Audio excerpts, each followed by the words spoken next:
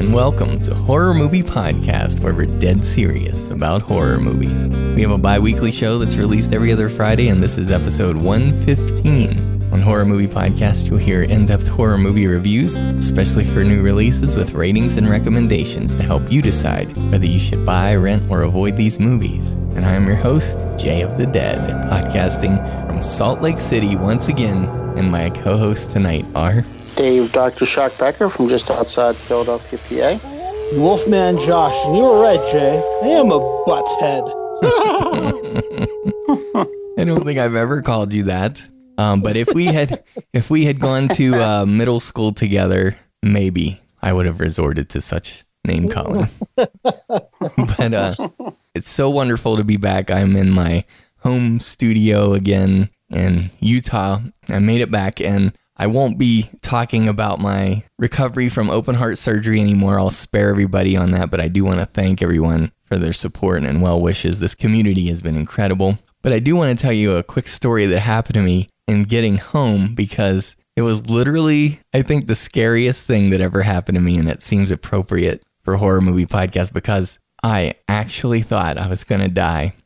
I had a layover in Denver, and so I was on the last leg of the journey from Denver to Salt Lake City. And as I was flying over the mountains, the Rocky Mountains, I don't know if you've ever flown over those before. I know Josh has, but those mountains are so freaking tall. The plane is still pretty far above them, but not that far above the mountains. So it's very nerve-wracking to me. I haven't been feeling the greatest anyways. And so we started hitting this storm front as we were going over the mountains. I've flown a lot in my life. I've had a lot of bad turbulence. No kidding. Like even where like the wings would go like teeter-totter style, crazy stuff. But I had never in my life experienced worse turbulence than this. This was the worst ever. And in fact, it was so bad. If you could picture like yourself in a Jeep, like ramping down a mountain, just coming down the side of a mountain and ramping off. That's what it felt like. It felt like the plane was falling out of the sky violently, and everybody on board was screaming their heads off. And I can just tell you right now, as dead serious as I am about horror movies, I finally found out what Jay of the Dead would do when faced with certain death, because I honestly believed these were my final moments. I realized as this was happening that I was praying out loud. Like I heard myself. Like I recognized that I was actually praying. People are screaming. It was insanity. And my new pacemaker works and my heart was holding up, but it was beating out of my chest. And anyway, that was terrible, because I thought if I went through a month of torture to just die on a plane before seeing my family, I was going to be really pissed. But anyway, when we finally landed, then my wife had to drive us home in a blizzard, and it was crazy. So I'm glad to be back. Oh, man. Well, that's good. I mean, obviously, I've flown to the West Coast, and I'm guessing we went over the Rockies, too. I don't recall, but it's been a long time. But holy cow, that's insane. It was insane. One other personal note, if everybody will permit me, I just want to take a minute to thank my friend here, Wolfman Josh, because I don't know if people realize this or not, but for the past couple of episodes, Wolfman Josh has been recording the show and producing it and editing it and doing everything associated with posting the show. And you only have done it for like 115 episodes. So. Well, I'm just saying it was important to mention, because before this surgery came along, and I'm sorry again about my voice to everybody, I will stop being annoying eventually on the podcast. Less annoying than usual, I guess. But anyways, I just knew that if I stopped podcasting during this period, that it would be hard for me to like take it up again, because I'm like an all or nothing personality. I had problems about that. So I was really grateful that Josh kept it going for us, because it literally kept Horror Movie Podcast alive, or at least my involvement in it. So I owe you a lot, Josh. And then over on Movie Podcast Weekly, somehow I scraped out an episode every week. So I don't know how that happened. It's crazy. Holy cow. So as we proceed with the show, we've got a lot of exciting things to do for you tonight. It's our At Your Mercy listener picks, where we have our special library edition. We'll talk more about that in a moment, but there have been a few trailers that we haven't been able to discuss just yet. And the first one I want to talk about is The Mist, which is a television series, this little mini series. Is it a mini series or is it a full-blown? Do we know how many seasons this is going to be yet? I mean, I know that they've got 10 episodes for season 1, but I think their intention is to make it a full-on series. Yeah. Okay. I mean, if we look at Train to Busan and the animated film that came out that related to that, I like that because it's a World War Z idea where you basically have the same outbreak situation, but we're following it in different locations. The Mist seems harder to do since, as far as we know, it's just about this small little town, at least in the original novella and the film adaptation that we've seen. But I love it. I love seeing what's going on around town, since we've only seen the grocery store so far. Mm-hmm. Yeah, no, I guess that was my first question I wanted to ask you guys about. I mean, we've talked about the film before, but did you feel satisfied enough with the film where you felt like, okay, why do we need this series? Did you have that, or are you saying the more we can get of The Mist, the better? My feeling, I certainly wasn't wishing for more Mist at the end of the film, although I liked it quite a bit. But I will say, having seen this trailer, I thought I could watch this forever because I love the idea of The Mist. And kind of like I was just saying, I like the idea of seeing different iterations of that same idea because ultimately you can do anything with this film. You can do a monster movie, you can do a zombie movie. You can have all of the elements you get from a great Beastly Freak movie and all the elements you get from a great, a siege narrative. You can do that with The Mist. And so we can see a lot of variety, I think, in a series like this. And I just love the aesthetic. I love the misty look it has as well. So yes, I was really excited after seeing the trailer, I have to say. Yeah. So about you, Dave, what do you say? Yeah, I agree. And I don't know that, like Josh, I don't know if after the movie I was saying, well, let's see a sequel or anything like that. But the trailer for the TV show looks pretty darn interesting. Mm-hmm. I totally agree. I have not been. I don't usually watch too much series television. Yeah. But this one definitely has piqued my interest. Yeah, absolutely. It looks very well done.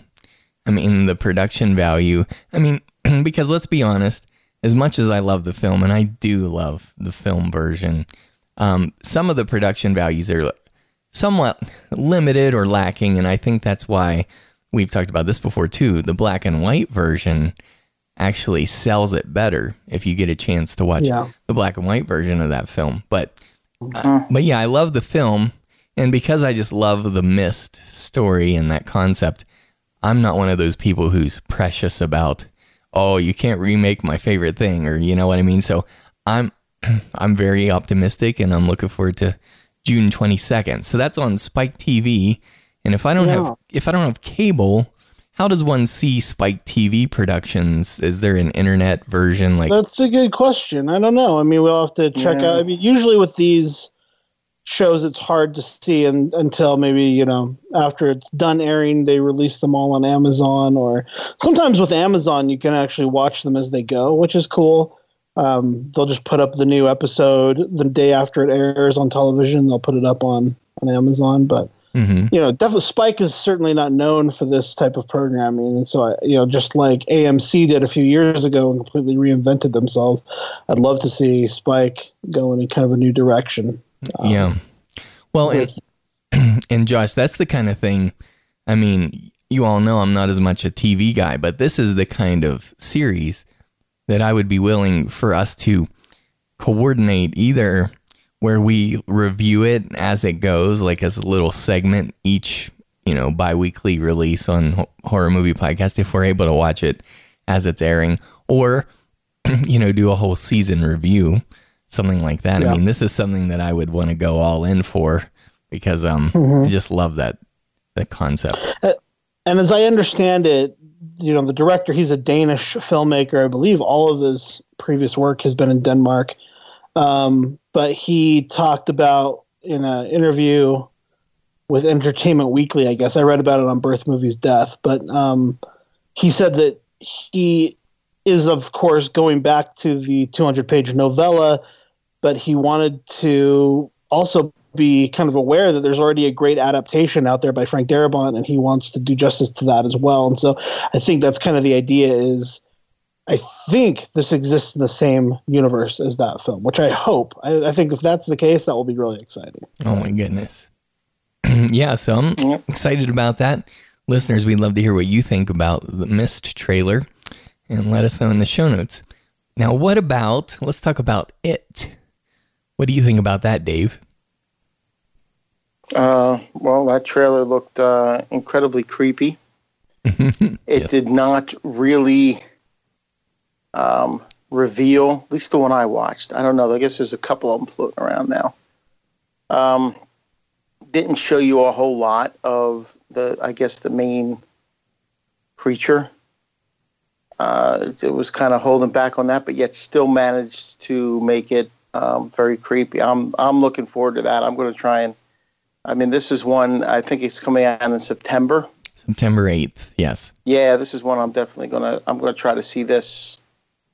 Like maybe as soon as it comes out. Absolutely. I'm excited. I mean, that trailer I just watched it really got me sort of jazzed up for it. And let's just make clear, just so everyone understands. I mean, I'm sure everyone is up on this news, but isn't it true? Just want to confirm that this is kind of a part one in this actual September 8th film will be like the first part. Is that true? They have talked about doing it in 2 parts. I don't know if that's been finalized, but that was definitely part of the discussion. That's cool. When the original miniseries, which was also an adaptation of the Stephen King book, was in 2 parts. And so if they did it in that style, I think that would be kind of exciting. Just kind of harken back to that TV miniseries. Now, I don't, as far as I understand, this is not a remake of that, but its own adaptation of the source material. However, like as with The Mist, it seems to me that the director of it is very familiar with the other adaptation and has been pretty reverential from what we can see with the trailer. Has really copied, in kind of a Gus Van Sant Psycho sort of way, in my opinion, done some of these shots kind of shot for shot, but then others really updated and done kind of a new take on some of those scenes. And so that's really exciting to me. So I'm really excited with both of these Stephen King adaptation trailers, is that they seem to both be respectful of King's work and the film work. So I like approach. I agree with you on that. And one thing about this It trailer that really stands out to me is that, how we have praised, and yes, I still have not watched It. Let me rephrase that. I still have not watched all of season 1 of Stranger Things, but I have seen some of it, as you know.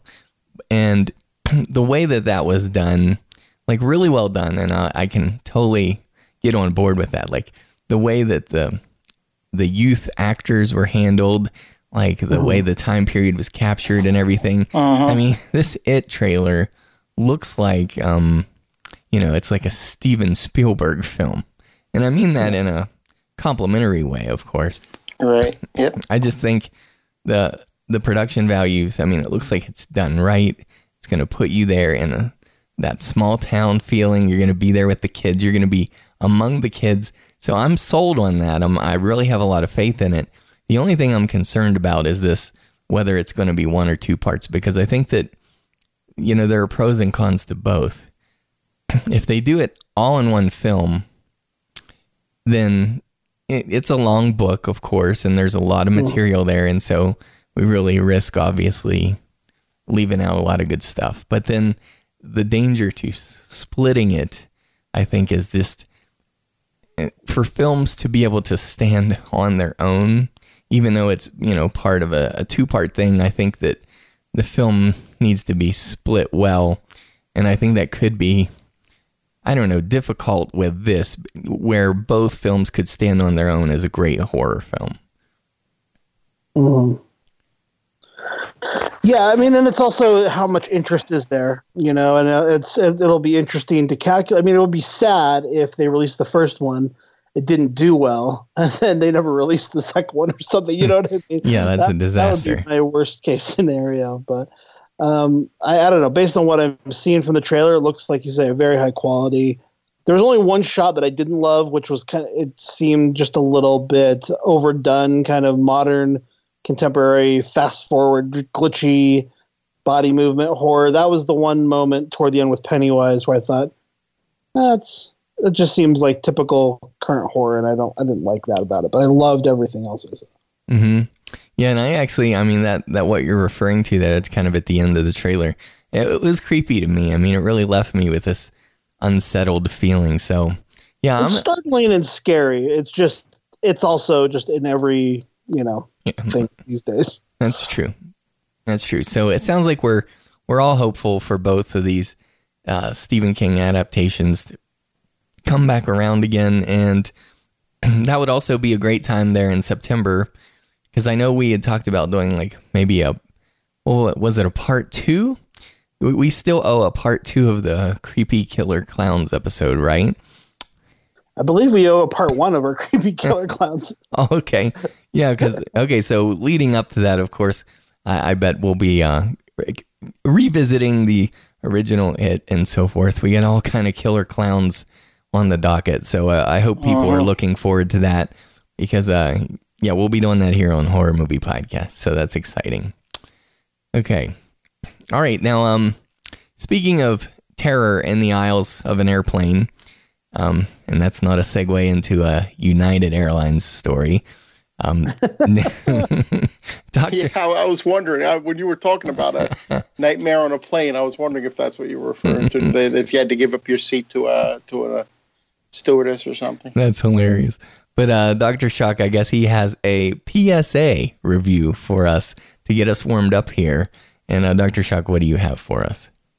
All right. Well, I was able to check out. This is something that I want to say it was Universal released on their Vault series. I have it on DVD. I guess it was a while ago. I don't think it's new. And it's the documentary Terror in the Aisles. Now, it's from 1984. And it's kind of a clip documentary. It's about horror films. And it is hosted by Donald Pleasence and Nancy Allen. And it's kind of interesting because it has them. The whole thing takes place in a movie theater. And they're talking, with an audience that is allegedly watching horror films. And every now and again, the audience will, like one of these audience, they're obviously paid actors. It's not a real audience. Every now and again, they'll chime in or something. But for the most part, it's just, Donald Pleasence and Nancy Allen sort of introducing, not just clips, but they're talking about different themes, and then clips are put together from different movies that sort of make up that theme. And it does go into the past. It does have things like, the Wolfman and the 1958 version of The Fly. Goes into Psycho. And it's interesting because it has it really does put a spotlight on some of what at the time were the most recent entries in the genre. And I'm talking like Friday the 13th Part 2 and American Werewolf in London, John Carpenter's The Thing are, featured pretty prominently. But there's also something interesting that they do where they take a look at thrillers. And there's an interview with Alfred Hitchcock, discussing that thing we've talked about it here before, the difference between shock and suspense, yes. Where he goes into that. And they also show clips from movies like Midnight Express, Klute, films like that. And it is really a tribute to horror films, and I liked it. But I got to say, some of the clips that they decided, some of the movies that they decided to talk about, there were a few things that bothered me about it, but one of them is the movies they decided to talk about. Like I said, they had a sequence where they were doing thrillers. They focused on 3 movies primarily in that segment. Other than, talking to Hitchcock, they looked at Marathon Man, which is a really good movie. Nighthawks. It's a 1981 crime movie with Sylvester Stallone, Billy D. Williams. They play partners. They're cops in New York, and Rutger Hauer is this terrorist that's loose in the city, and they're going after him. And I have not seen it since it was on cable way back in the 80s, but I loved this movie. I would watch it every time it was on, and I remember the second time I was watching it, it was going to be starting right around the time the bus would get me home from school, and every time that bus stopped at a red light or some kid took his time to get off the bus, I was just sitting there sort of stewing, going, move your ass, because I wanted to get home and see this movie. I wanted to see it because I missed the first 10 minutes of it first time I saw it, and I wanted to see it from start to finish. But Nighthawks, and then they also go Vice Squad, which is kind of like a little bit of an exploitation sort of movie about like prostitutes and pimps, but it's really good as well. But anyway, I enjoyed the segment, but it still felt a little bit out of place in a movie, that's supposed to be horror-centric. But what really threw me is when they had a clip from Hitchcock's To Catch a Thief. And it wasn't even like an interesting one. It was like a romantic moment between Cary Grant and Grace Kelly, which really felt out of place.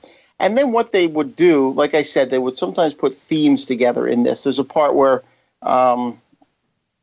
Donald Pleasence is talking about the devil and how Satan, will sometimes rear his ugly head. Well, then they go into clips, and of course they're going to show clips. You get Rosemary's Baby, The Exorcist, and The Omen. You get those movies, but then they also show clips from Jaws and The Thing. And I thought that was a little strange that they decided to throw those in there in segments dealing with Satan. But that probably what bothered me the most about it. And I do like, you know what? Ultimately, I'm going to say I liked this. I did enjoy it. It was kind of cool to see a documentary made back in the 80s about horror, at a time when like I was really into it, and to see some of the movies that they're talking about that when they're new. That was kind of cool. But probably what bothered me about it the most, and this is the worst offender. I mean, I've seen some documentaries where they've done this, film documentaries where they've done this. This is the worst offender, is that they spoil at least 8 movies in this thing. They show the last scenes from Psycho, The Exorcist, Rosemary's Baby, 1978's Invasion of the Body Snatchers, Halloween 2, Scanners. They show the last scene from Nighthawks as well. They spoil all of these movies with the very last scene. This is one of those type of documentaries where you'd like to go to like a younger fan. And I know we have some of them out there who are just getting into horror and say, hey, this is something you can watch. It'll give you some ideas of movies to check out. This is where the PSA comes in.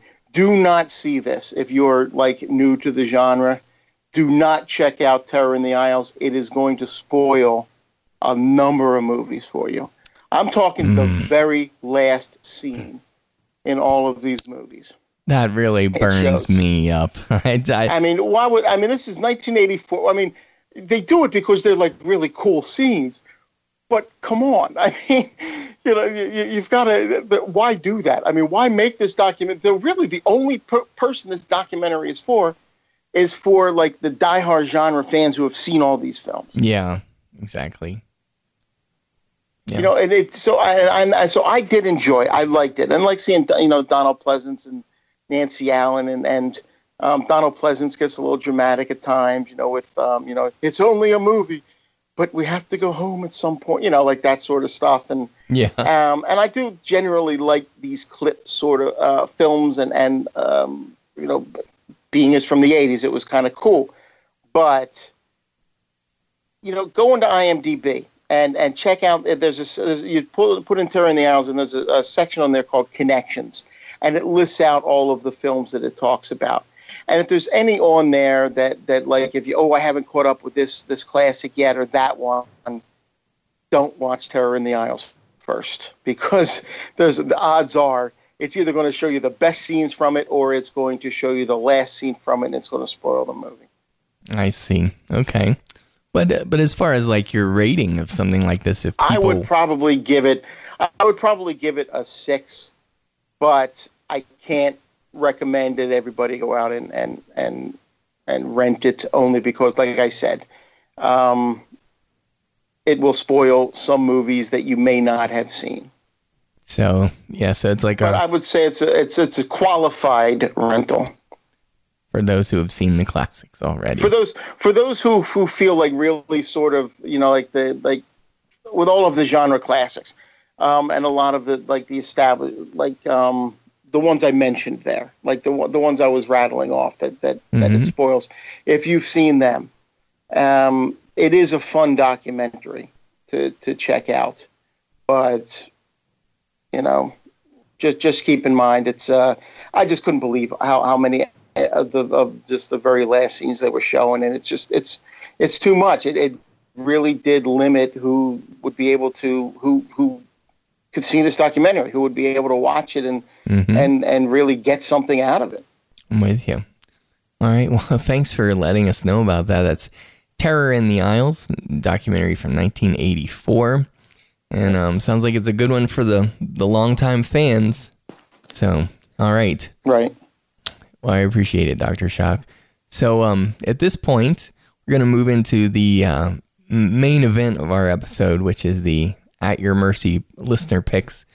And Josh, just to spare the listeners my voice, could you kind of explain what this is that we do every once in a while? Definitely. Occasionally we do listener pick episodes, and we have the listeners submit their recommendations, and then we, the hosts, each pick one of those listener recommendations to watch and review for the show. It's just a fun way to get the listeners involved. This will be the third iteration of this format, I believe, and this one was a little bit different than previous efforts because Jay put a call out to the listeners to go to their local library and see what the horror collection was like at their local library, which was a fun idea, to go and check out what they have in stock and what was there. And people sent us a lot of photos from their local library of the horror films that they had. And we had some emails. We've talked about those on previous shows. But then Jay awarded a winner, I guess, of his favorite At Your Mercy library pick, which I believe you'll be reviewing later today. And Dave and I each also selected a pick from our listeners to talk about on the show tonight. And yeah, that's where we're at. Yeah. So I wanted to clarify one thing, because even though I was part of spawning this idea with you all and the listeners, I don't remember one aspect, and that is typically, as you described, the listeners send us things that they either want to hear our take on or just have us review, or for whatever reason, or maybe it's usually it's a recommendation where they thought it was a good horror film. They want us to review it. But This is the challenge was kind of go to your library, see what weird, random, odd titles that you just wouldn't even imagine would be at your library, and let us know what those are.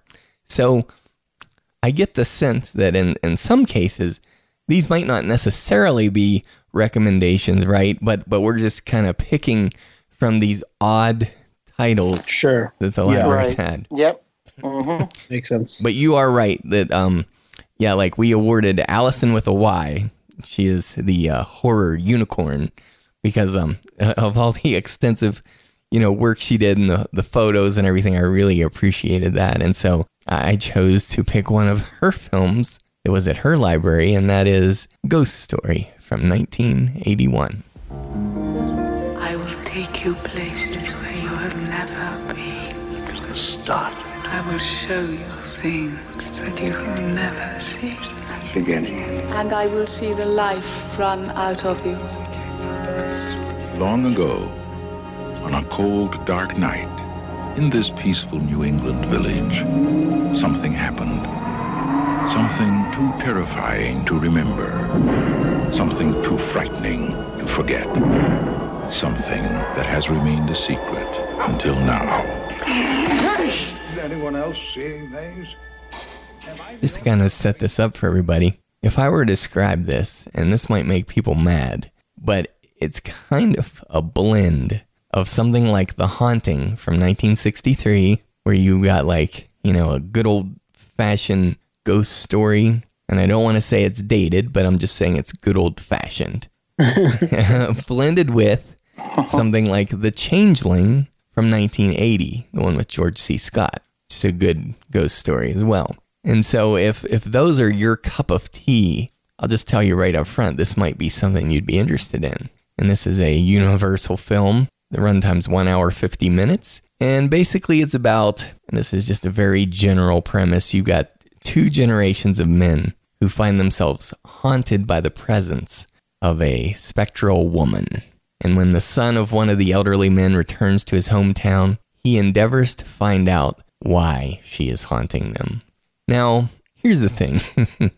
Number one, this movie has a lot, and I mean a lot, of old men having bad dreams. Okay, so yes. Now, Josh, your reaction there is exactly what I wanted, because it is as you imagine. Like, you see these older actors, like thrashing about and acting scared and whimpering and whining. And the thing is, it's part of the story that they're having these nightmares, and that's fine. But the fact is, they have so many instances of this where they put it throughout the film that it gets to be comical. So I just have to warn people up front. You're going to see a lot of old men having bad dreams, and it's somewhat unpleasant. But weirdly enough, this stars Fred Astaire, and as you know, I mean, of dancing greatness fame. I mean, he's had quite a screen career, but it was because of his dancing films, and he does not dance in this movie, although there is one dancing joke. And then it's got Melvin Douglas. It has Douglas Fairbanks Jr. Isn't that interesting, Doc Shock? Yeah. So that's pretty cool. Yes, definitely. I think this was all of, I think for the 3 you just mentioned, I think this might have been their last film for all 3 of them. Wow. I didn't realize that. Yeah, I mean, they were kind of getting up in years. And then it also has John Houseman. Now, when you see this actor, you'll recognize his face. And when you hear his voice, his speaking voice, he sounds a lot like Alfred Hitchcock to me in this movie. So, like, if you close your eyes... He has that mannerism. Yeah. He has that sort of Hitchcock mannerism. Yes, he does. But he had that even at the beginning of The Fog. When he's doing the story, the campfire story, he kind of has that same mannerism. That's just John Houseman. Yes, sir, you're exactly right. So anyway, and those actors are just fine, and they do a good job. It's kind of weird. It's very distracting to see Fred Astaire in something. It's kind of like, how a lot of people will complain about Tom Cruise. It's because, like, anything you see Tom Cruise in, like you see him in Valkyrie.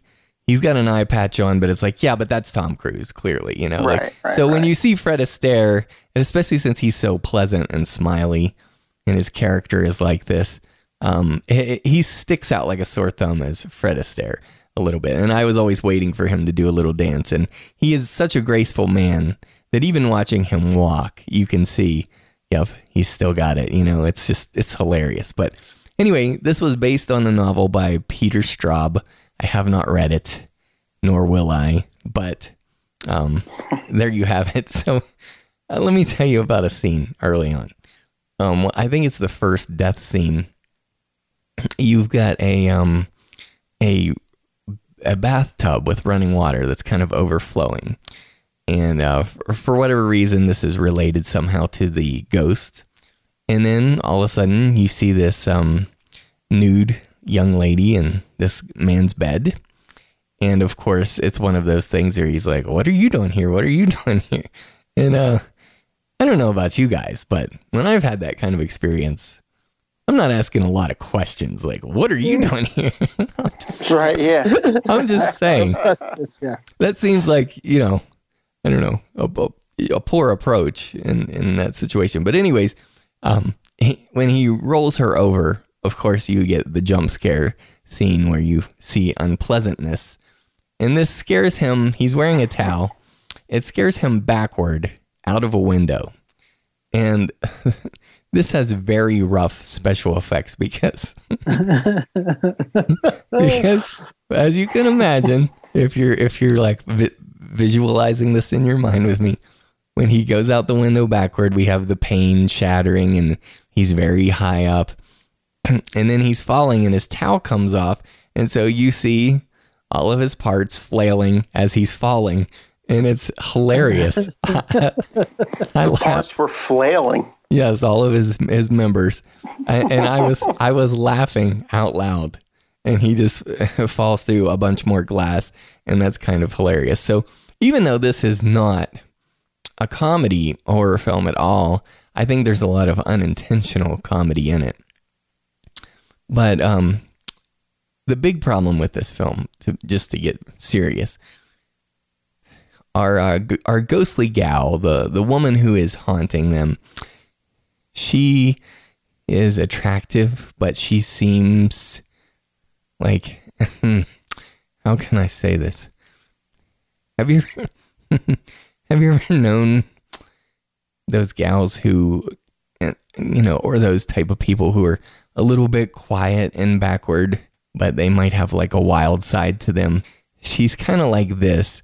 She kind of seems like a school marm. She seems very prim and proper, but she's also wild. It sounds like she's the librarian / school teacher fantasy.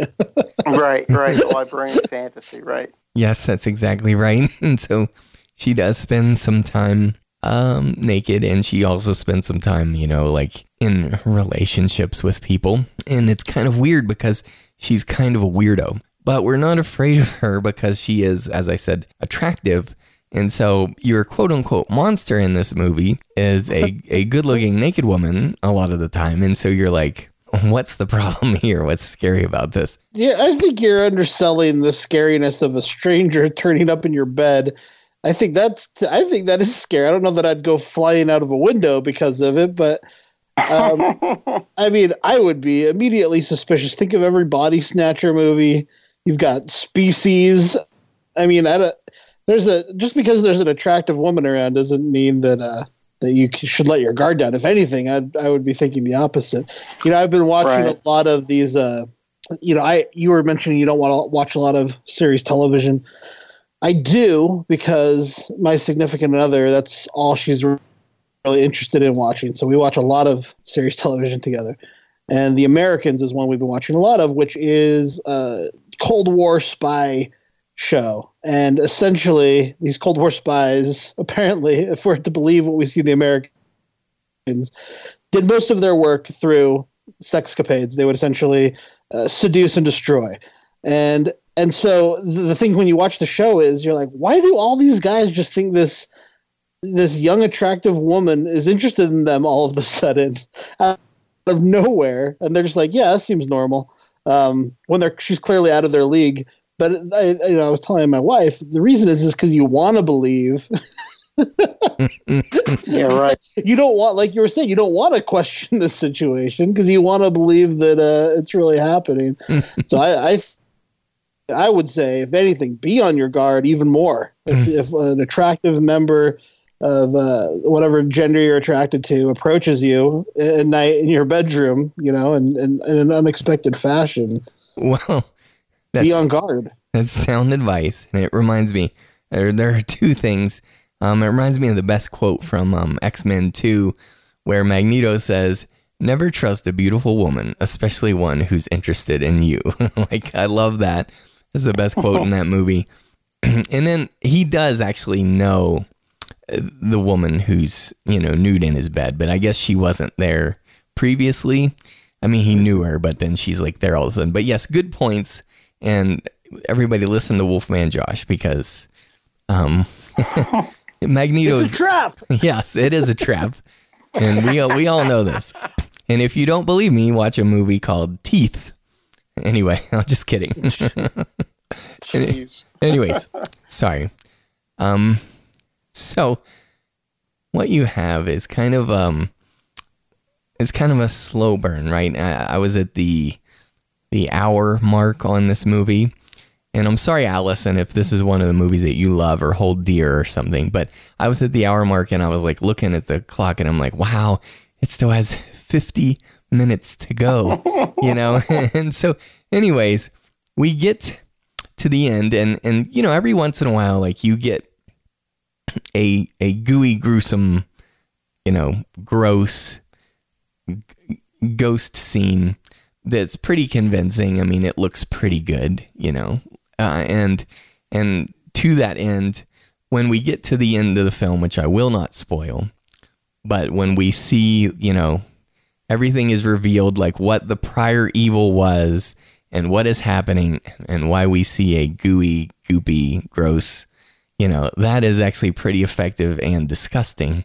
So the ending is kind of, the special effects there are pretty well done, but as well, like the way things like wrap up in this film, the way like, okay, because of X, then Y happens, and the end is Z, because the way this adds up is pretty silly. So I'm going to say Ghost Story for me. I mean, I'm not a ghost movie guy.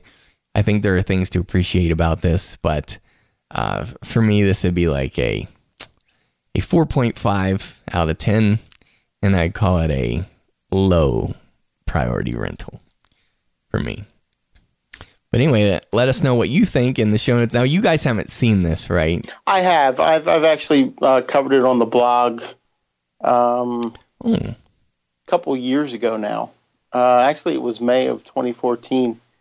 And I wasn't so far off with you. I thought it took... I liked the cast. I did like the cast that they got together. Mm-hmm. I especially liked Alice Krige. I thought she did a good job in her role. But I thought it took, this is what I said, I thought the story kind of meandered, and it took a long time to get from point A to point B sometimes. There's a flashback sequence, especially where characters telling the Chowder Society about this experience he had with the girl, and I thought it was like I thought you could have cut that in half, and it would have still worked just as well. It was like 10 or 15 minutes backstory. It was way too long. Right. Yeah, it was way too long. I thought that it introduced a few characters that didn't really bring anything to the film. I'm talking about there's these escapees from a mental institution. I didn't really think that they added much to it, or at least not as much as they could have. And I thought that ultimately, that the mystery was easy enough to figure out, and I had already done so by the halfway point. Mm-hmm. So it kind of made everything else a little bit of anticlimactic. Yes. Yes. I thought I did like that. I thought it did have some good scenes. Did have a few effective jump scares. Mm-hmm. And like I said, I did like the cast. I might be like at a 5, a middle of the road, and put it as a low priority rental as well. Interestingly enough, David had left a comment on the blog where he did not agree with this one. And I'll just read his comments straight through here, if you don't mind. He says, I'm going to have to disagree with you on this one, Doc. I like this movie. The Ghost Revenant was extremely scary to me. I loved the setting, and I guess I just have a thing for slow burn ghost movies. That said, I can't really argue with your criticisms. The story does meander. The flashback is way too long, and the mystery is extremely predictable. There's something about the atmosphere of this film that makes it really enjoyable to me. It's a good one to watch on a cold winter night with a glass of characterful beer and the fire roaring. That's excellent.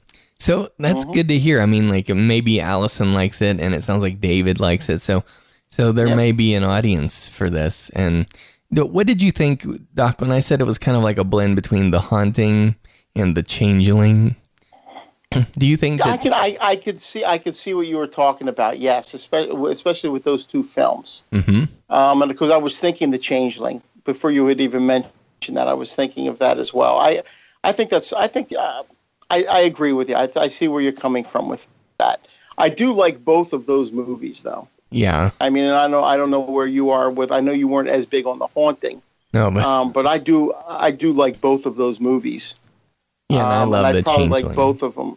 Yeah, The Changeling is great. Solid. And I like both of them definitely more than I enjoyed Ghost Story. Yeah. Yeah, I was going to say, when I first Googled this film, just to kind of, we were going through what the listener picks were, just to see what we were going to talk about. This one really stood out to me as something that I thought I would be interested in. You completely talked me out of it with your review. but hearing David's defense of it, I am actually quite often kind of in line with David's paranormal tastes. So I don't know. Maybe I'll give this a try after all. I'm anxious to hear what you think about it then. And I'm definitely a fan of The Haunting and The Changeling, and I know that I liked The Haunting quite a bit more than you did. So yes, that's true. Yeah, I mean it definitely feels like classic. I mean, the fact that it's named Ghost Story, I mean, it feels like classic ghost telling tale, you know, and I think there are people out there who will really appreciate that. But yeah, for me, 4.5 out of 10, low priority rental. All right, I think we're ready to move into Wolfman Josh's listener pick. Tell us what you have. Okay, so mine came from listener Kagan from Salt Lake City, and Kagan had to win for me because he went so far, and I'm not recommending people do this. You do not have to do this in order to get your film reviewed for future reference, but Kagan went so far as to buy the Blu-ray and ship it to me because he wanted to hear my review of this movie. So I felt as though that would be the proper selection. Yeah, it didn't leave you a whole lot of choice, but well, I would have felt bad to not review it after he's put in that effort. So thank you for that, King. For Bill Whitney, I've never been paranoid. Fear plays a large part in family life. I feel like something's gonna happen, and if I scratch the surface, there'll be something terrible underneath. He's afraid his sister Could you zip me up, Billy? is not what she seems. Bill, what's the matter with you? He thinks his friends are out to get him. You make waves, Whitney, you're gonna drown. People are what they are. Now you have to learn to accept that. He's about to find out the truth. Why are you guys doing this to me, huh? What, you've been living with these people all your life and you didn't know anything about this? Is far worse than he could ever imagine. I am reviewing Society from 1989, and it is a Brian Yunza film. And Brian was probably best known as the producer of Reanimator. That was his first film. He went on to direct Bride of Reanimator and Return of the Living Dead Part 3, and produce films like From Beyond and Dolls and Warlock and Ticks and Honey, I Shrunk the Kids, actually, as well. He's directed The Dentist and, some pretty decent B-movie horror films, basically, as well as Honey, I Shrunk the Kids. And this was his directorial debut, Society. And so I was actually quite interested in seeing this. When I got the Blu-ray, it is just like a Necronomicon, just a mesh of skin and grossness on the cover of the Blu-ray from Arrow Video. So I was like, maybe this isn't going to be my cup of tea. It looked just like, I'm not a big gore hound. So I was thinking this maybe isn't for me, I guess, when I saw it, but I went ahead and gave it a shot. And I think it's interesting. I think this is probably one of those films that's a cult classic for a reason. I think it's hard to remove it from its 80s context because the basic plot line is just kind of the most generic 80s teen movie you'll ever see. It's, but underlying that is, and you can imagine from the guy who produced films like Reanimator and Dagon and From Beyond, there's a lot of weirdness going on underneath all of it. And it starts from the very first scene. Our character bites into a piece of fruit while he's at a meeting with a psychiatrist, and just tons and tons of worms start crawling out of this bite that he's taken. And it's a bit reminiscent of the Worms Lost Boys scene, where Michael's eating the noodles and they turn into worms. Yeah. How's that rice and it's maggots? But that's one of the very first shots of the film. And then it gets weirder and weirder. There's a scene where our young lead named Billy is kind of going in to talk to his sister who's in the shower. and her body seems like it's flipped around. We're seeing her kind of through a marbled glass. The lower half of her body, we seem to be seeing her posterior, and then the upper half of her body seems to be twisted all the way around and is facing us. And it's a really well done practical effect. Again, very early in the movie that you're just like, what am I seeing right now? This is so bizarre. Most of the film is just kind of this mystery where this young man, Billy, is very wealthy, from a very wealthy Beverly Hills family. And, he's quite privileged. He's got this killer new Jeep that he drives around, and, he's running for class president or something at school. And he's got a beautiful girlfriend and more beautiful women who are interested in him. And it's just he seems like, he's got this kind of idealized 80s life, the kind of all of the superficial things one could want out of life he has at his fingertips, yet he feels as though something strange is going on. He feels like an outsider in his own family. He feels as though his sister and his parents are hiding something from him, and he thinks that something strange is kind of afoot in his town, in Beverly Hills. And so a lot of the film is him kind of trying to investigate what exactly is going on. But we've talked about this a lot in the past. It has this feeling of a very simple premise that has just been stretched and stretched and stretched to kind of get to the ending. And the ending they have is spectacular in that it is a level of body horror and weirdness that I've never really seen in a film before. Whoa.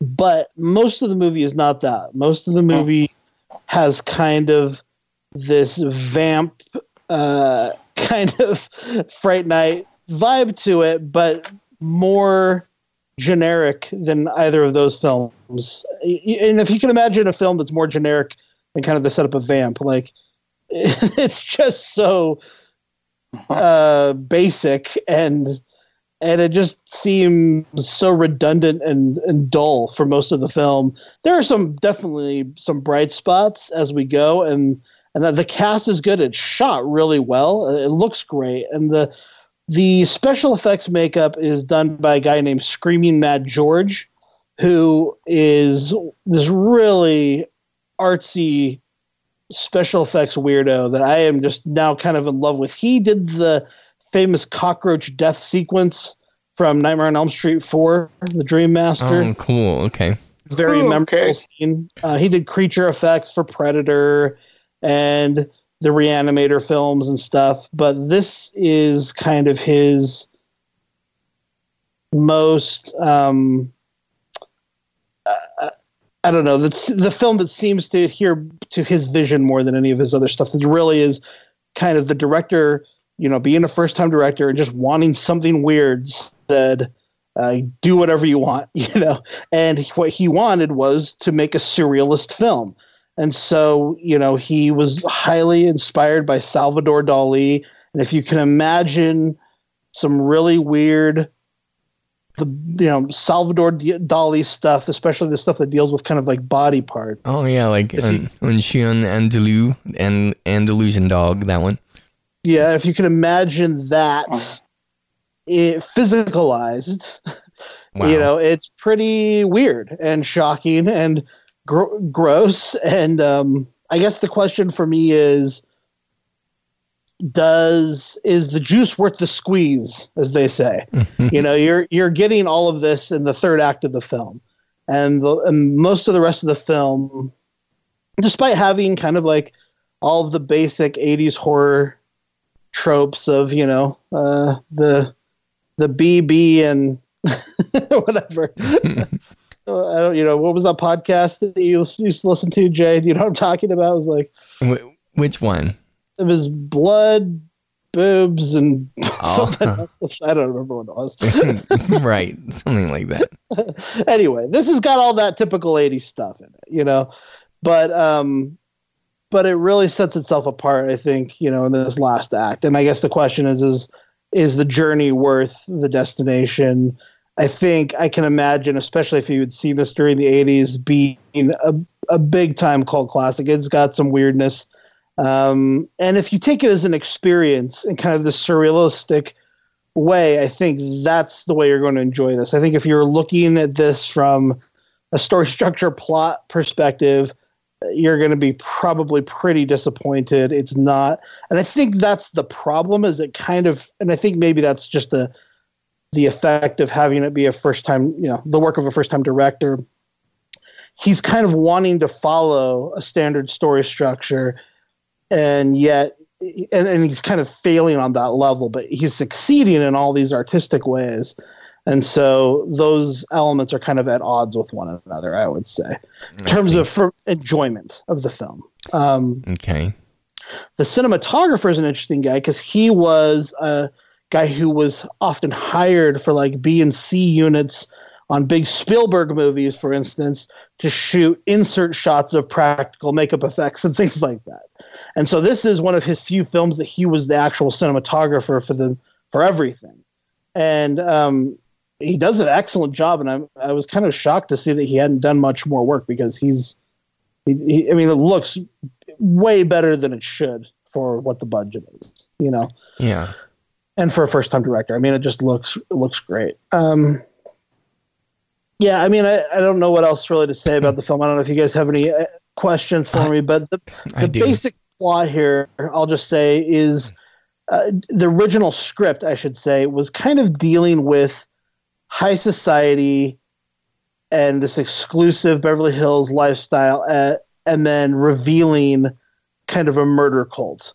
And the director liked the paranoia there, but wanted to take it in a far different direction. And I think we can see in films like Slither and kind of some of the body horror in that film how this may have influenced a film like that.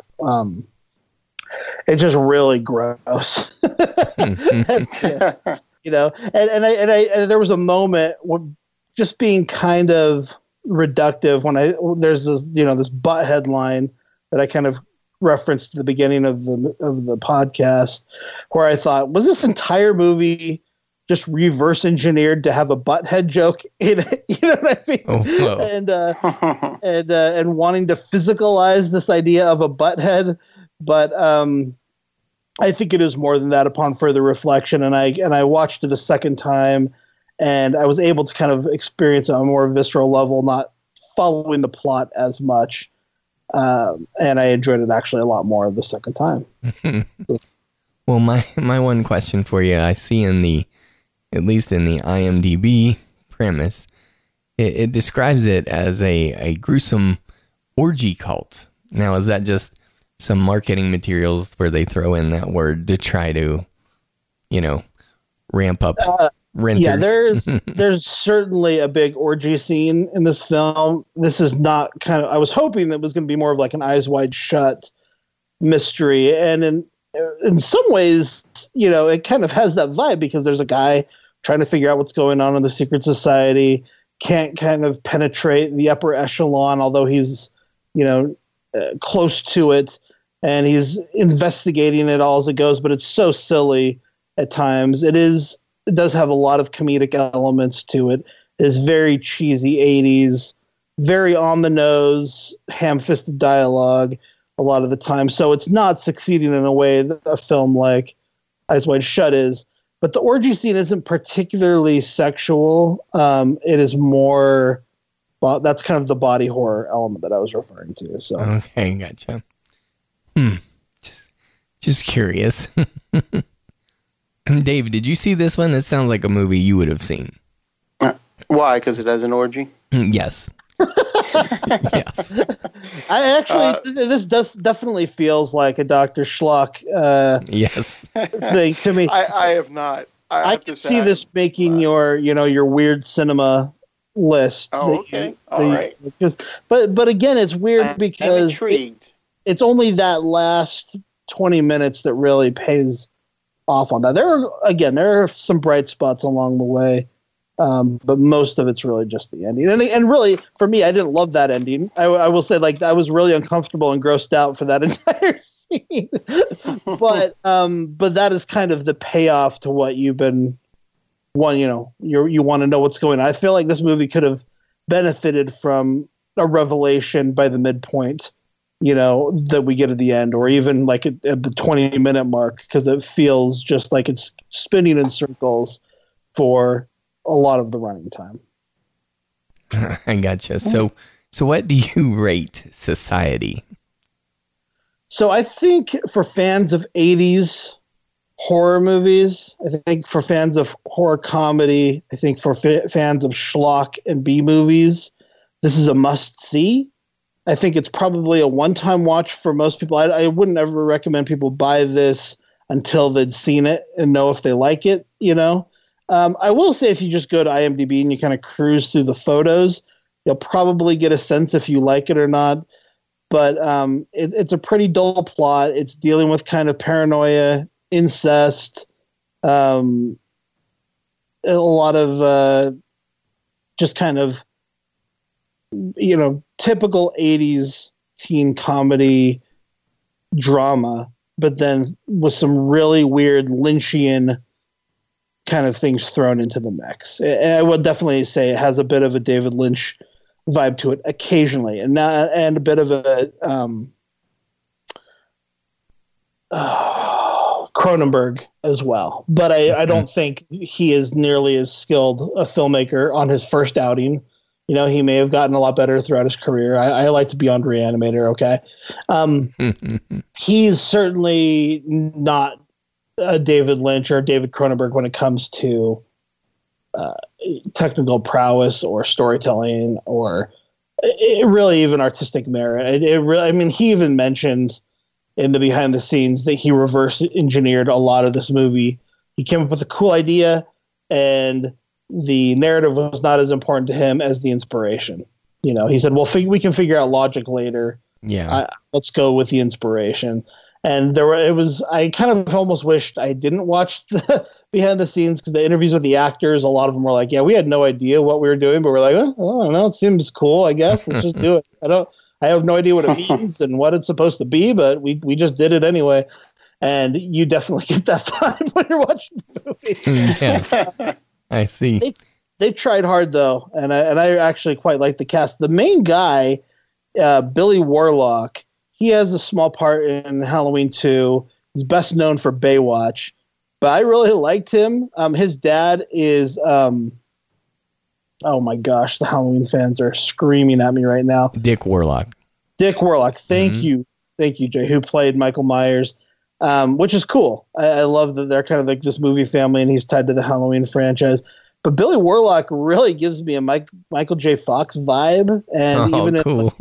And who I love, Michael J. Fox, and even in in present day in these behind the scenes documentaries, it's kind of like if Michael J. Fox had stayed healthy, he might come across kind of as Billy Warlock does at this age.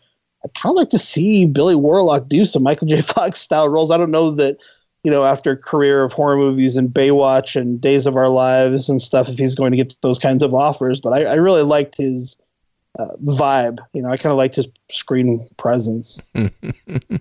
This sounds like it's along the lines of like, when Dave reviewed something like Slime City or Street Trash, those 80s gross out movies that are schlocky and dumb and comedic. It kind of sounds like along those lines, right? Yeah, probably. I don't know. Yeah, I think if you are someone who doesn't care so much about narrative and you like the surrealist stuff, you'll probably get a lot out of it, honestly. But I am someone, although I don't always need narrative, and I can appreciate something just for art's sake. I do. It is presented in a way as though you're supposed to try to be following the plot, and so then I become hypercritical when I'm kind of looking at it in that vein, because I want it to pay off everything that supposedly seems to be setting up, and but otherwise, if they're looking for a cinematic oddity, this would be one of those. Definitely a cinematic oddity. Now, you didn't do a number yet on this, Josh. I'm just okay. Man, it's hard because Oh, man, this is a really hard one to rate. It works on a lot of levels, and on the other hand, it just seems like so muddled and clunky story-wise.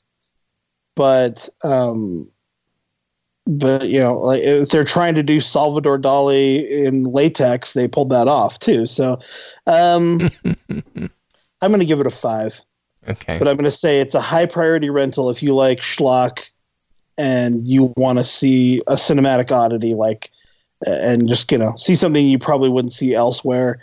If you don't mind body horror and a lot of goo, and you don't mind waiting for an hour and a half before the ass starts,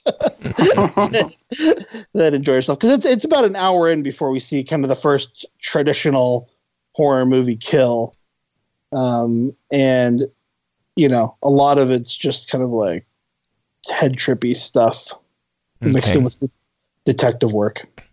I gotcha. Could you see yourself, just curious about this, could you see yourself ever choosing to show this at some sort of a party or a gathering for some reason? I think if I was doing, Dave has his cinematic oddities list, I think this is something that is worth visiting kind of in that vein. I could imagine showing to people who were interested in, what's the weirdest movie you've never seen? This is one that people, who are interested in that kind of thing should probably check out. But this is not one I'd probably even throw on at a party because, like I said, it's kind of plotting and muddled a lot of the time. And then ultimately it's too gross for a party. People will be like, oh, we can't eat while we're watching this. This is disgusting. So yeah. Okay. I gotcha. All right. So that's not a great background movie. Right. I gotcha.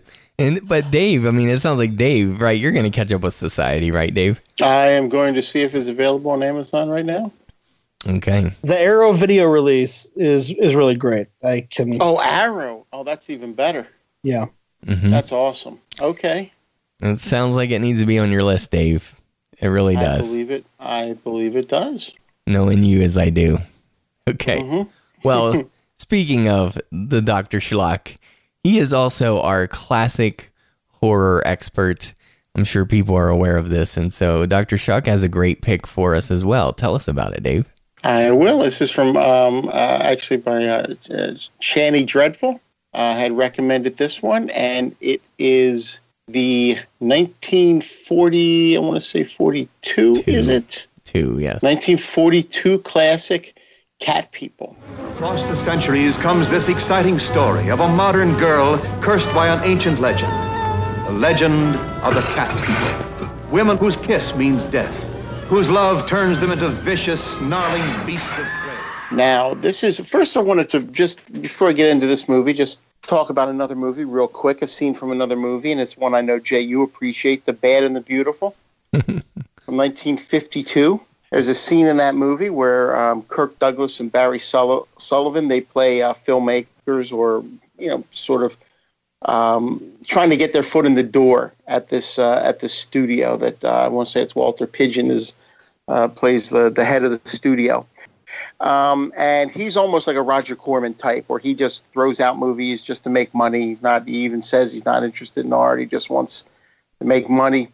And he assigns them to a film called The Catmen. Well, if you remember, Jay, and there's a scene in that where they're sitting there and they're looking at these Catmen costumes and they just look terrible. One guy, it can't even fit. It doesn't even fit in him. He doesn't fit in the costume.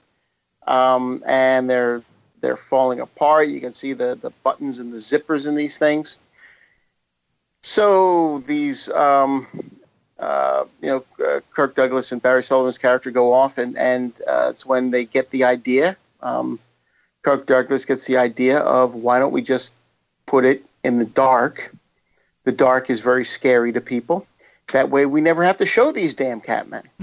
Right. And yet we'll still be able to scare people. We'll still be able to do what the movie sets out to do. That was inspired by Val Lewton and the approach he took to Cat People.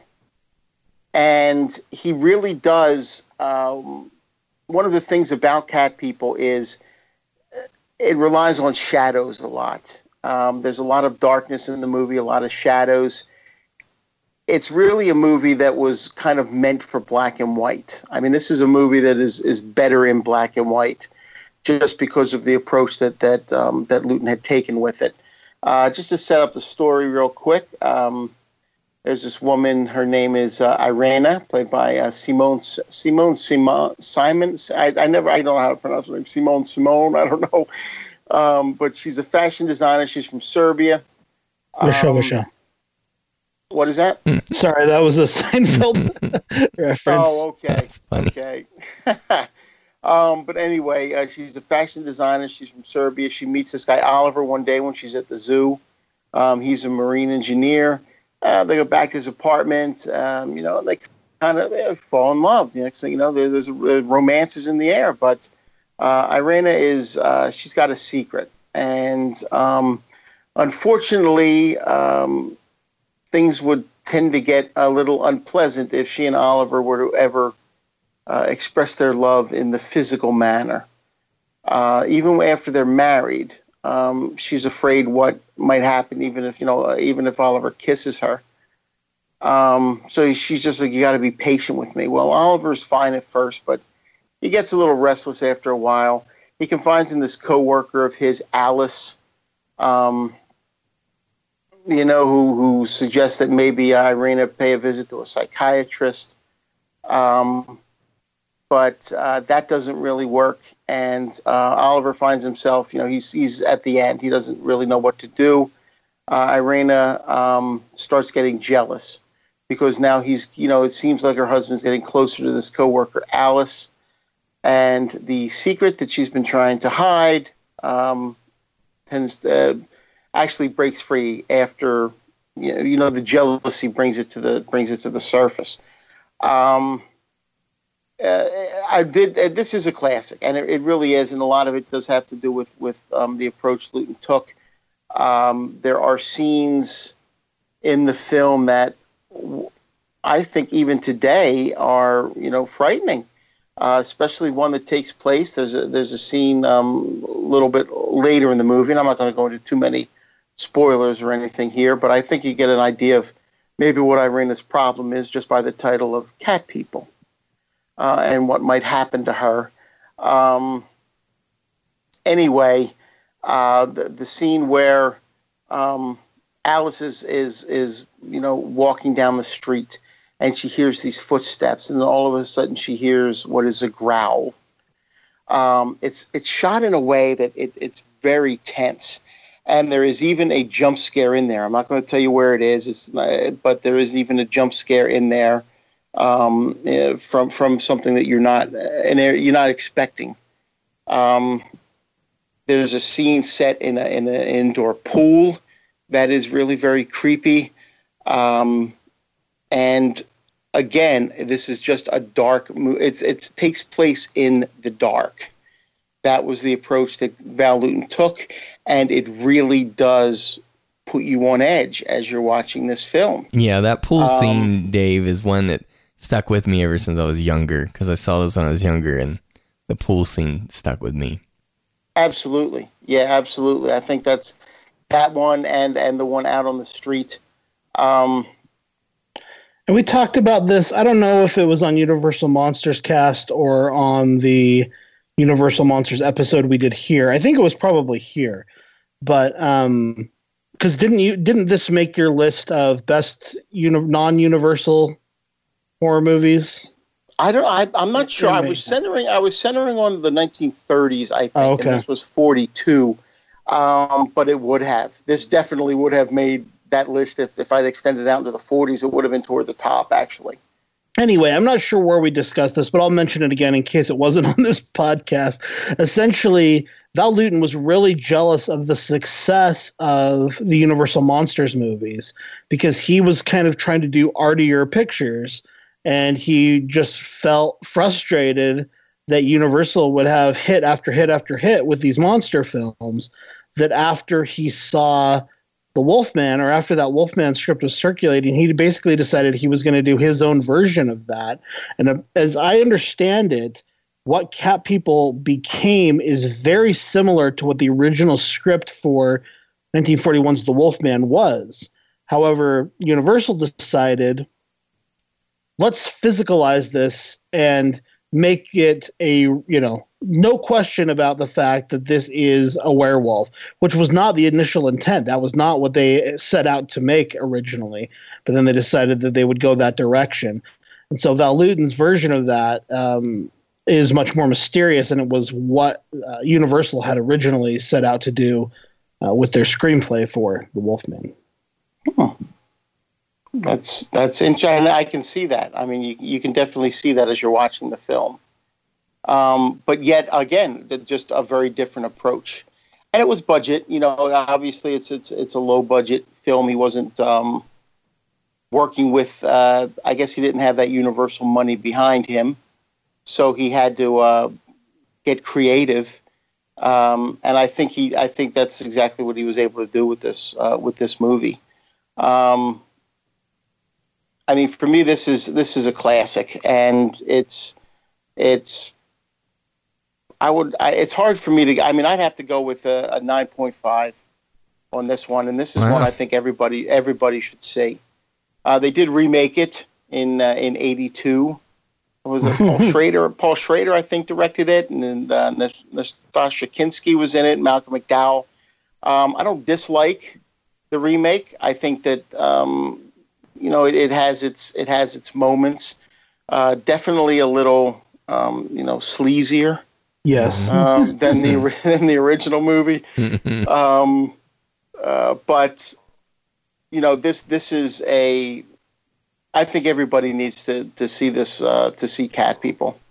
So you telling them to buy it, Dave? I would say buy it if you can buy it. And I know that there's a set out there where it actually comes with Cat People and Curse of the Cat People. Comes with its sequel. What is that? Yeah. Well, that was actually the one that Shani sent us a photo of from her. Yeah. And I have that exact same DVD. Like an MGM double DVD kind of. That's what I'm trying to look it up. I think that's what it is. Yeah, and I know that I know there's one with I Walk with a Zombie on it as well. Here it is. Cat People and Curse of the Cat People. Well, it looks like it might be out of print. It's a little pricey. And that sequel's from 1944, right? Just a couple of years later. Yes, it is. Mm-hmm. Is that one worth people's time checking out? Just curious. You know what? I'll be honest with you. I have not seen that one. I have not seen Curse of the Cat People yet. You're busy, man. Yeah, that's right. I should, because I actually own it, so I should probably check it out. Yeah. Okay, Dr. Shock, thanks for covering that for us. So that's Cat People from 1942. Dave says it's a 9.5 out of 10. It says buy it. So thank you. And Josh, I think you and I had like one or two comments about the whole library phenomenon. What was your comment? Well, mine is moving kind of beyond the library a bit, I suppose. They're moving the library into the digital space. Let me put it that way. One of our listeners, Dino, turned me onto this week.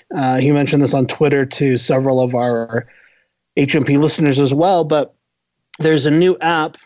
You can find it at hoopladigital.com. This is not an ad for them because they're not paying us, although they should.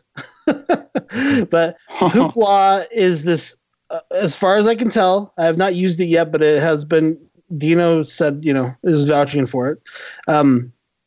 You can enter your library card into this app, and it will pull up the digital library of your library, and you can access it all online and watch it from your home. Anything that your library has on digital copies of. Wow. From music to audiobooks, ebooks, comic books, TV shows. You can watch it on your computer, tablet, or phone, even on your TV via this hoopladigital.com app. So just have to have your library card, and that's it. That's amazing. And that's all assuming that your library is up to date with the 21st century and they have some digital copies, and we hope they do. But yeah, I mean, that'd be amazing for people in big cities with impressive libraries. Like, I bet you the Salt Lake City Library has a lot of digital media available. You would think.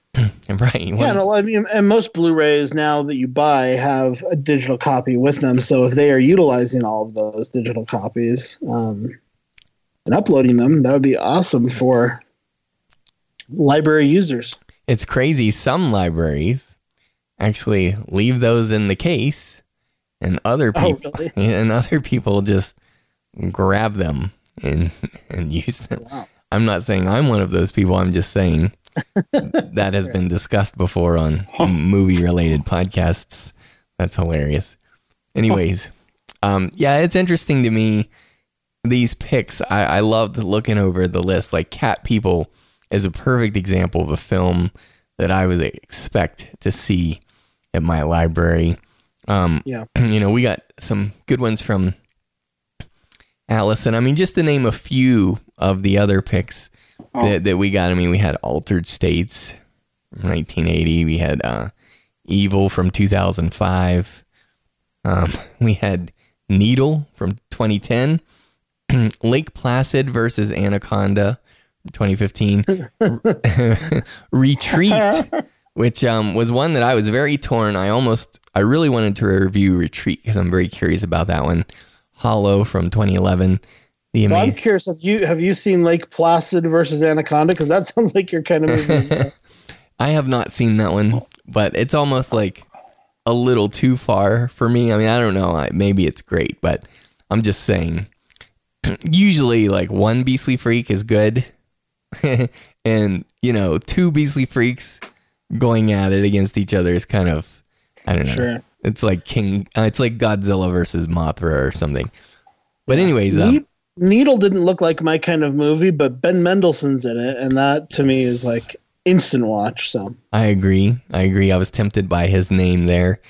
The Amazing Adventures of the Living Corpse, my Super Psycho Sweet 16 Part 2, Spiders 3D. So anyway, interesting things. If you go into your library, it's very bizarre what movies you might find lurking there. So, and speaking of that, this is very closely related, really, Josh, to like an obsession that we have, at least an obsession I have with going into the gas station and looking in their bargain bin.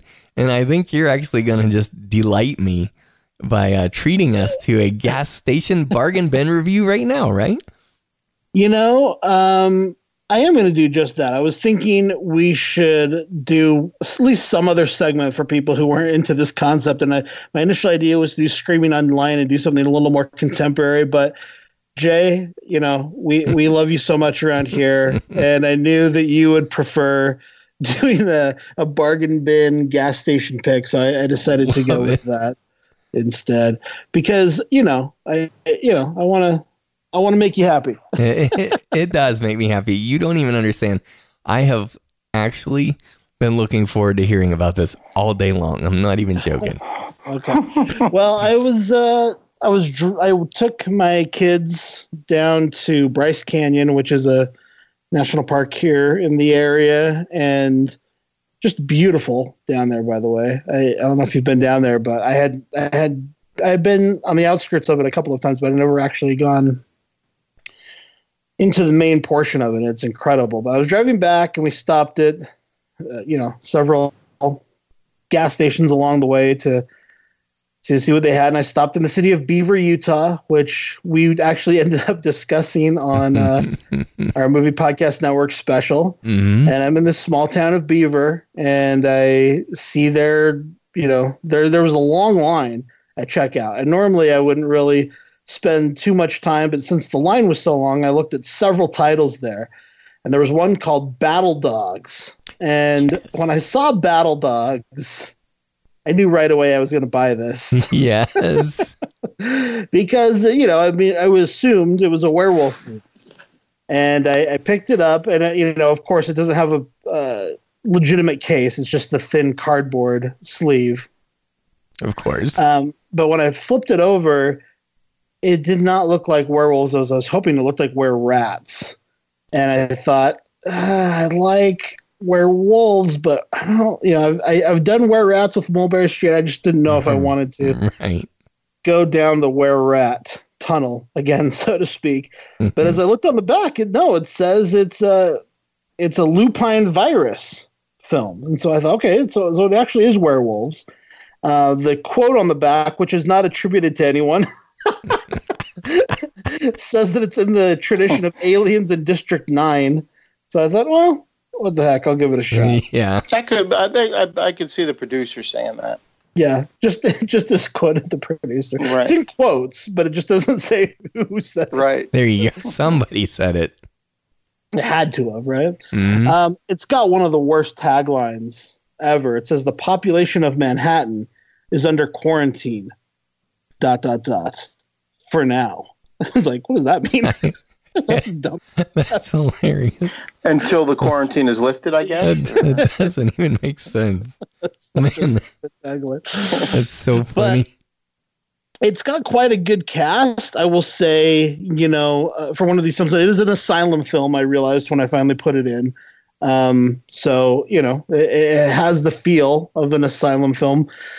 But like, a lot of the asylum films in the last, 5 to 10 years or so, they're getting better in terms of, other than the awful CGI, they're going for kind of some name actors. The cinematography is decent at times. And then they just have this atrocious staging and CGI that just kind of completely takes you out of it. But the cast is so strong that you would think, man, if they, this is a great character cast. If they just had one star, this could be like a normal movie cast. It's got Dennis Haysbert, who I love. It's got Craig Sheffer, who, at one point was a big star. Bill Duke, Wes Studi, who I'm a huge Wes Studi fan. And Ernie Hudson, who I'd love to see Ernie Hudson in anything. Mm-hmm. Now, the main actress in this film was one of the least appealing leads I'd ever seen in a movie. When it first started, I just thought she is so, has zero charisma, right? I just thought, well, I can't believe she's going to be our person who's going to bring us through this whole film. And I looked her up because I was, marveling as the cast was revealing itself, all these great people. And I thought, how did this weird person, no name, never seen her before, person with a bad haircut, end up being our main character with this cast? And then when I looked her up, I figured out, oh my gosh, this is the little girl from Jurassic Park, all grown up. No way. Wow. Adult, yeah. Wow. And I quite liked her in Tremors. And although her character was annoying in Jurassic Park, I thought she was pretty good for the most part. I mean, she's not bad. She's a kid actor, but she's a good kid actor as kid actor. Uh-huh. And I did not love her as an adult actress. I'm sad to report. But this movie has the horror movie cliche now, which I think we need to put a moratorium on this. Can we just stop naming characters after other horror movie characters? Yes. It's fun when you're watching, Friday the 13th Part 6, but at this stage, it's just it just completely takes me out of the movie, or at least pick kind of an obscure reference. Her name, this is Ariana Richards, who is the lead. Her name's Donna Voorhees. And it's just you're Dumb. instantly out of the movie when she says Voorhees, every time the word Voorhees is spoken. Right. There's also one of the other kind of characters that factors in, last name is Hammond. And so I had to assume that was a reference to Jurassic Park because it just feels so on the nose when you have this actress who's only known for Jurassic Park, and then the next character introduction right after her is this guy named Hammond. Oh my goodness. Other than all of those elements, it was surprisingly good at first, and I thought, okay, the werewolves look awful. They do kind of look a little bit they look more like werewolves in the movie than they do on the DVD case. Okay. But they still look awful. And but the idea is interesting, and it's a little bit like Jurassic World, I will say. There are some evil army guys led by Dennis Haysbert who want to control this werewolf outbreak and figure out how to use it for military purposes, hence the name Battle Dogs. Of course, yes. And Craig Sheffer plays kind of the good WHO kind of guy who is trying to resist the evil army men, played by Wes Studi and Dennis Haysbert. So that's kind of fun. Ernie Hudson is a guy who works at the airport who's assisting in the investigation, and there are some cool moments in this movie. Like there's this technology which I'm sure does not actually exist, but where this like high definition 3D scan is taken of the entire airport every 5 minutes. And so during Craig Sheffer's investigation, he goes and meets up with Ernie Hudson, and they're able to kind of click through the timeline of how this outbreak started at the airport. And it's really cool because it's a cool concept. It's almost like Minority Report. They can click, forward 5 minutes and assess what's gone on, and then click back 5 minutes, and they have to try to fill in those time gaps. And he's interacting with these holograms essentially that are in live, real space in the airport. So it's cool. It's kind of a cool investigation movie moment where he's walking around these holograms that are these 3D captures inside the airport and kind of like looking at their passport papers and looking at the cuts on their arms and trying to figure out who they are, where they came from. That also reminds me a little bit of Denzel Washington's Deja Vu, a little bit. Yeah, I can see what you're saying there. Mm-hmm. But anyway, I appreciated that element of it. I thought, well, they're trying. There was one scene with Dennis Haysbert and who was the other actor?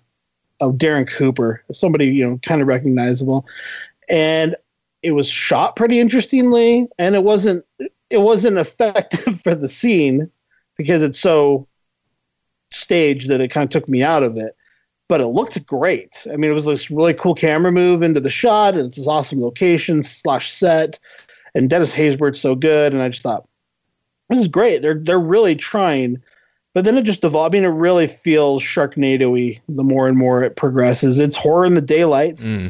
Okay. But it's not effective horror in the daylight. It's not scary in the daylight. You know what I mean? Like, yeah. So I don't know. It's sad, but it was a nice try, and for a gas station bargain bin movie, I mean, it was basically far better than I anticipated it would be. So, what was it, like $5 for that? Oh yeah, it was $4.99 or less. I'm sure.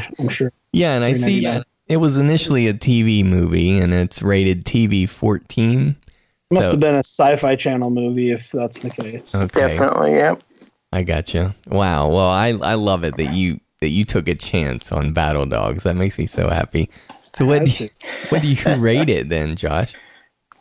I'm going to rate Battle Dogs a 3.5 and say it's a perfect gas station bargain bin purchase. But I wouldn't really recommend it under any other circumstance. Battle Dogs is no Dog Soldiers. Exactly.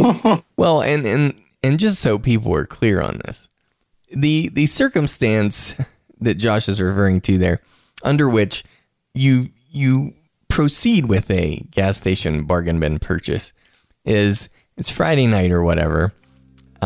You're getting home pretty late. You're stopping to get some, Mountain Dew and Doritos, and you see the rack there, and you're kind of wired because you're drinking Mountain Dew, and you're gonna watch something. You are. It might as well be Battle Dogs. So I love the way you think, and that's great. And your 3.5 mirrors the 2,000 people on IMDb that also rated it a 3.5 out of 10. That's hilarious. Anyway, that makes my day. Thanks for reviewing that for us. So, nice. All right, guys. I think that just about wraps up episode 115 of Horror Movie Podcast. Thanks for being here with us and joining us. I'm going to kind of abbreviate the outro a little bit, but first I want to get the plugs from Dave and Josh. Dave, where can the listeners catch up with you? You can, as always, check me out at the blog, dvdinfatuation.com. I'm slowly creeping toward the 2,500 mark. I'm down as of today's posting. I think it's down to 164 left. So, but it's going to take me obviously through most of 2017 to get there, or a lot of what's left of 2017 to get there. You can follow me on Twitter at DVD Infatuation. I have a Facebook. I do have a Facebook page as well, and I am on Land of the Creeps with the podcast hosted by Greg Amortis. You can check it out there. I think it's landofthecreeps.blogspot.com. Thank you. And what about you, Wolfman? I just want people to check out moviestreamcast.com, universalmonsterscast.com, and I am on social media at Icarus Arts. You can find me on Twitter, Instagram, and Facebook. Let me just say for Jason here, we love your comments. So get involved in the HMP community. You can email us at horrormoviepodcast@gmail.com. You can leave a voicemail at 801-382-8789. You can find all of our episodes, including past episodes of the Weekly Horror Movie Podcast and Horror Metropolis, at our site, horrormoviepodcast.com. You can subscribe for free in iTunes. You can follow us on Twitter and Instagram at Horror Movie Cast. We want to thank Fred Ingram for the use of his music on the Horror Movie Podcast theme song. You can find more of Fred's music at fredericingram.com. I'd also like to thank Kagan Breitenbach for his classical reworking of Fred's original theme, and you can find more of Kagan's work at kaganbreitenbach.com. We'll have both of those linked in the show notes, Jay. Thank you. That was wonderful and very helpful. And I just wanted to thank all of the At Your Mercy library pick submitters, all those who contributed and helped us to make this episode. We really appreciate your participation. Genuinely love that. Thank you. You can check out my other movie show at moviepodcastweekly.com. It's ridiculous. And I think that's it for episode 115. So we thank you for listening, and we hope you'll join us again Friday after next for Horror Movie Podcast, where we're dead serious about horror movies.